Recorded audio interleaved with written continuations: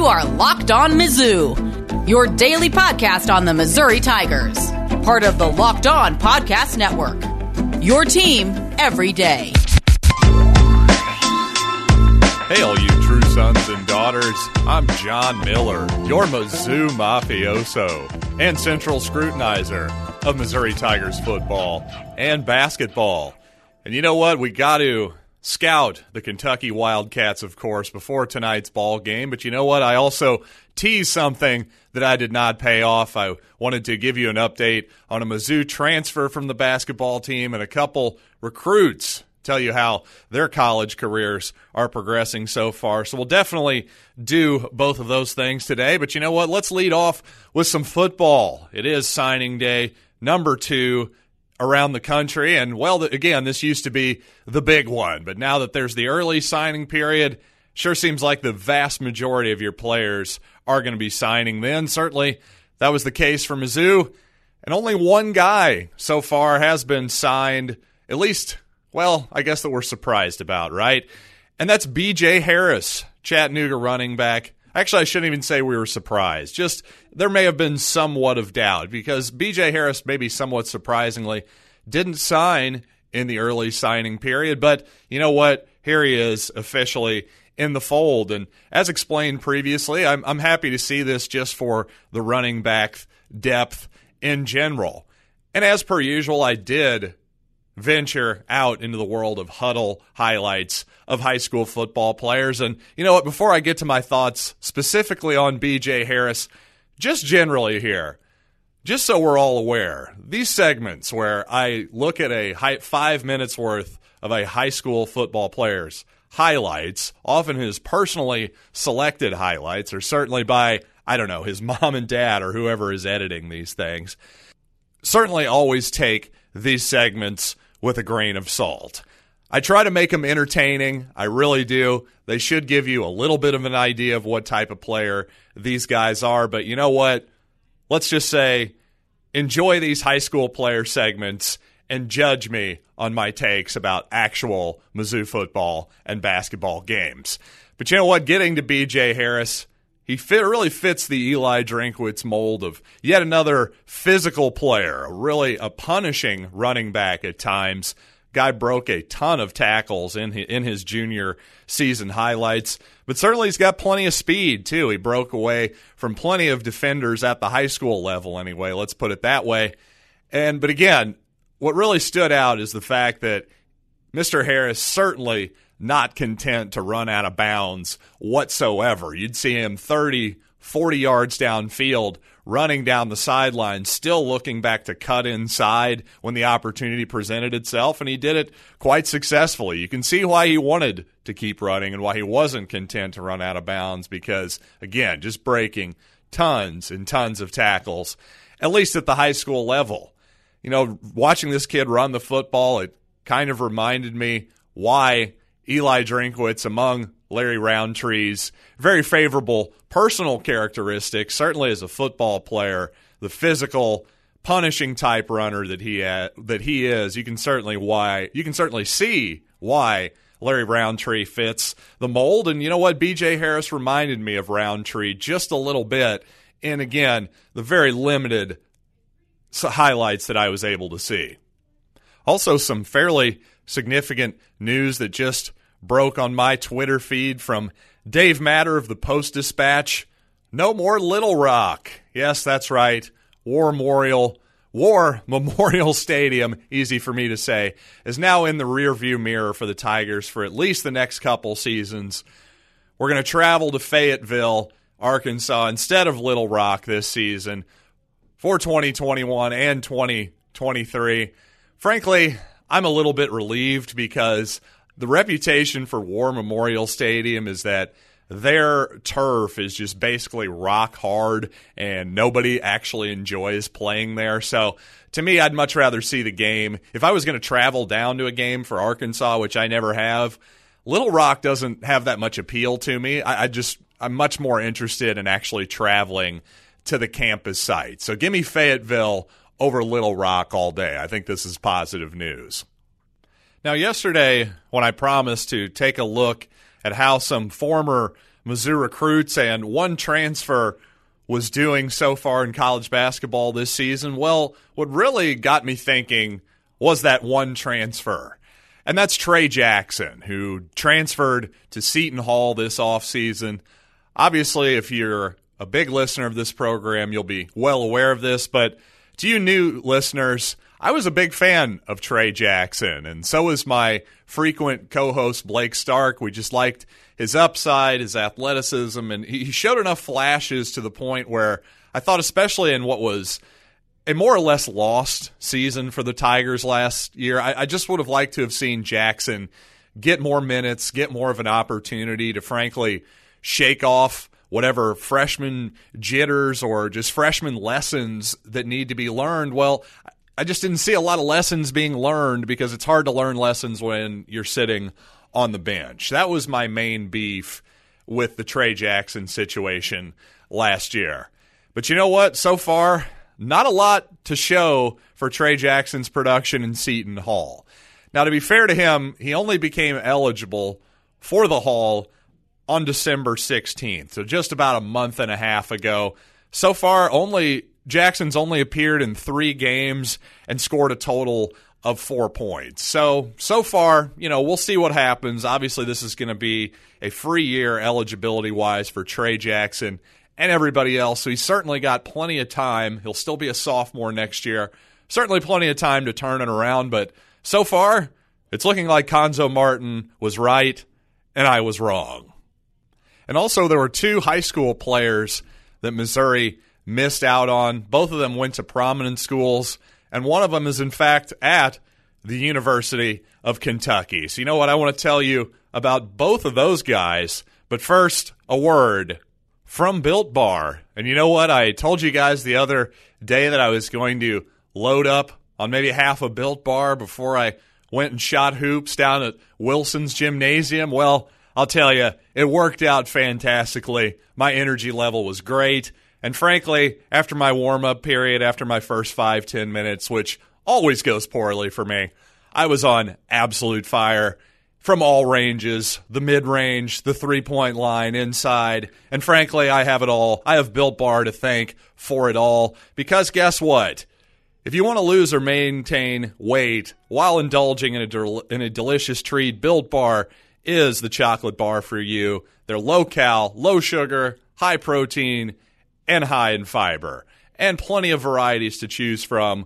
Whatever tastes you have, Built Bar surely has one for you. So go to BuiltBar.com, use the promo code LOCKEDON for 20% off your next order. Again, that's promo LOCKEDON for 20% off at BuiltBar.com. And if you'd like to hear from a bunch of different voices throughout this great Locked On Podcast Network, well, you should definitely check out Locked On Today and subscribe, rate, and review on it. Under 20 minutes every single day, you'll get all the sports news you need from various commentators throughout the Locked On Podcast Network, of course hosted by Peter Bukowski. So again, subscribe to Locked On Today, wherever you get your podcasts. Now, E.J. Liddell, who's from Bellevue, Illinois, not always thought of necessarily as a miss for Cuonzo Martin quite as heavily as some of the Missouri guys, but certainly Bellevue is a part of his stomping grounds, East St. Louis, Illinois. Not exactly a long way from there. Certainly a guy Missouri wanted, certainly a guy that Cuonzo wanted. Well, in his sophomore season, he's had a bit of a breakout for sure, averaging 15 points a game for the Ohio State Buckeyes. So certainly Liddell would have been a nice piece on this particular roster.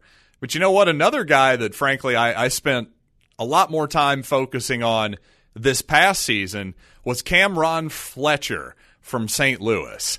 Now, the deal with Fletcher is he sort of semi-famously, you heard about this on this podcast, has not played since December 19th. And in fact, John Calipari told him to go home at one point. Now, he's back on the roster. He should be dressed out tonight.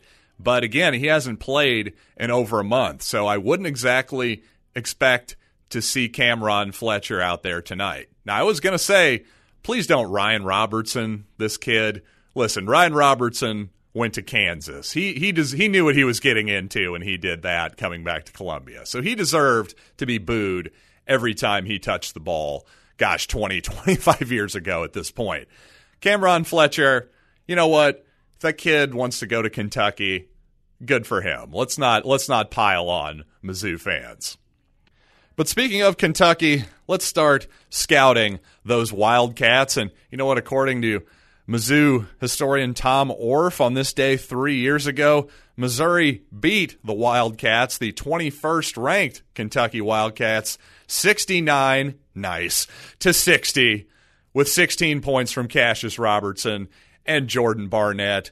So, hey, that's a nice note, right? Maybe a little bit of karma going Mizzou's way there, considering it's the exact same date. But you know what? Obviously, this has not been the best season for Kentucky so far. And obviously, their offense has probably been the biggest problem, right? No small part of that is, well, they're missing one of their best players. Terrence Clark, been out for a while with a leg injury. I don't expect to see him tonight. And certainly, anytime one of your best players goes down with an injury, Missouri knows what this is all about, right? It's just hard to replace those guys, even at a place like Kentucky. This isn't football. This isn't Alabama football, more specifically. That might be a good proxy there to Kentucky. Well, sure, John Calipari will get 3 to 4, maybe 5-star, 4-star type players with each class, but then he still has to fill in the gaps with other players. Like, for instance, Olivier Sarr, who is a senior graduate transfer from Wake Forest. Now, when you watch Kentucky play, at least for me, Olivier Sarr is a guy who immediately jumps off the page because he's a really tall, lanky guy with a lot of obvious skills, and he moves well. Most of all, he's a pretty smooth moving guy, and that's always something you want to look for in a big guy, in my humble opinion. But it's also fair to say that he might be a little bit too passive on the offensive end of the court. For a guy with that size, with that skill set, he should probably be more aggressive trying to get into the paint and just look for his shot more in general. Now, Sarr's backup, Isaiah Jackson, is actually one of the absolute best, statistically speaking, rebounders and shot blockers in the entire country, and you can definitely see it jump out on film. Again, Jackson, not as good of an offensive player, certainly doesn't have Sarr's skill set, but he also moves really, really well too. And just to give you an idea of what kind of shot blocker Jackson is, I was watching the Alabama game from about a week ago, and the announcer said that Jackson actually has a better block percentage than Anthony Davis did his 1 year at Kentucky. Now, that kind of blew my mind, to be honest with you, because Anthony Davis might be the best shot blocker I've seen in college basketball ever. I don't know that I've seen a better shot blocker in my time watching the sport, quite honestly. I didn't see Bill Russell, so forgive me, Dad, for omitting him. But considering Kentucky's struggles from the outside, if anything, Kentucky's probably a worse outside shooting team than Missouri. I would be really tempted, if I'm John Calipari, to play Olivier Sarr and Isaiah Jackson more together. Because in my opinion, your spacing offensively is terrible anyway. So why not double down on what you're good at? And that's defense. And by the way, on the offensive end of the court, it may not be quite as awkward of a fit as it may look at first, because Sarr kind of likes to float around the mid-range part of the court anyway. Maybe you can get some high-low action going offensively between those two. But to me, again, this is the worrisome part about this matchup to me. I've mentioned this about Missouri several times, but it certainly remains true for this Kentucky matchup.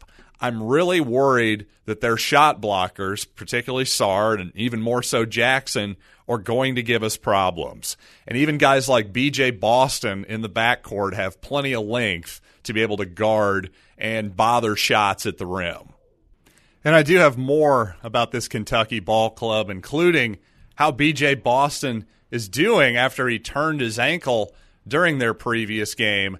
But first, let's talk a little Super Bowl. Thanks to our friends at betonline.ag. Looks like that line is really holding steady. Nice number there, odds makers.